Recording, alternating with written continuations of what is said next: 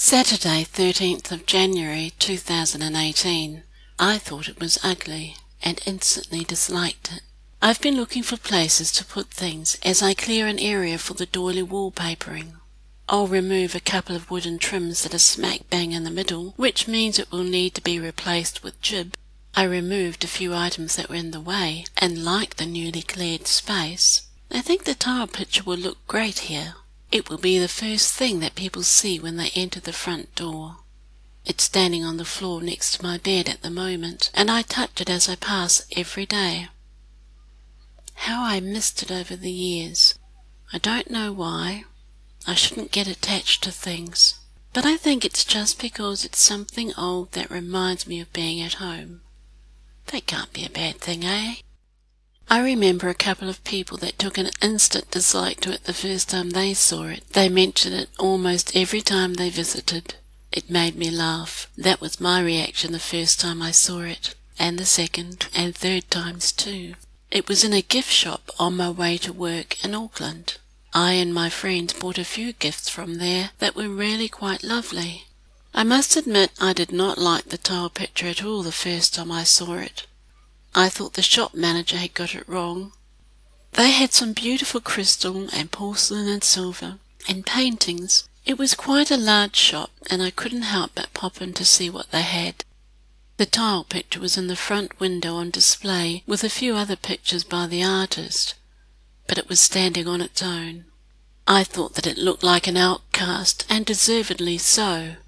I thought it was ugly and instantly disliked it. The shop had so many beautiful things, the manager must have been having an off day when they bought it. As the days passed, I'd look at it, and after a while I began to catch a mood of sadness and melancholy.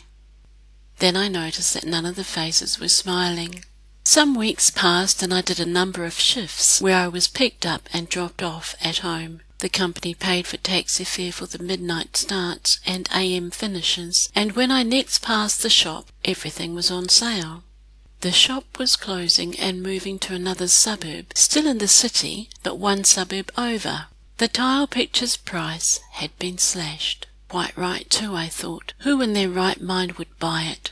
As the days passed, the shop started to empty. I'd bought a few items and noticed that many of the tile pictures were still there. I asked about the artist. I thought it was a pity that all her people had sad faces. The shop manager told me a little bit about the artist, and as I was walking out, I touched the tile picture.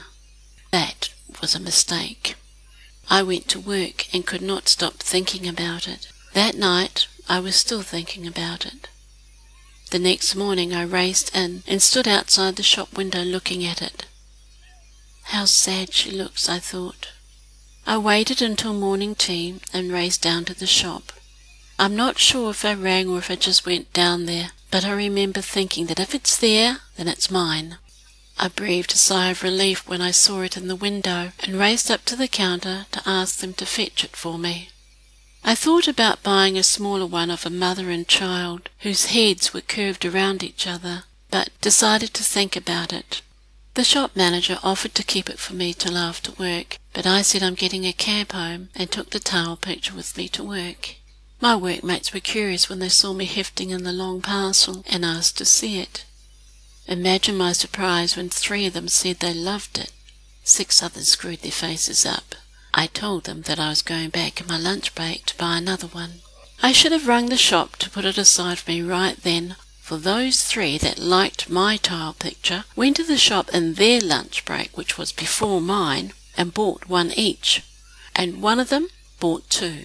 I could have throttled her, for the first thing she showed me was the one I told them about. She had no conscience about buying it, and made no apology. I did not like her for doing that. I always thought her eyes were too close together. It marred her otherwise passable features. The shopkeeper thanked me the next time I saw him. He said I had done a good bit of advertising for him, and quite a few of my workmates bought the entire collection out of that artist. They bought other pieces in the shop too as gifts. Art is subjective, and a first reaction, no matter if it is good or bad, any artwork that stirs you means that it has made an impression. I learned a hard lesson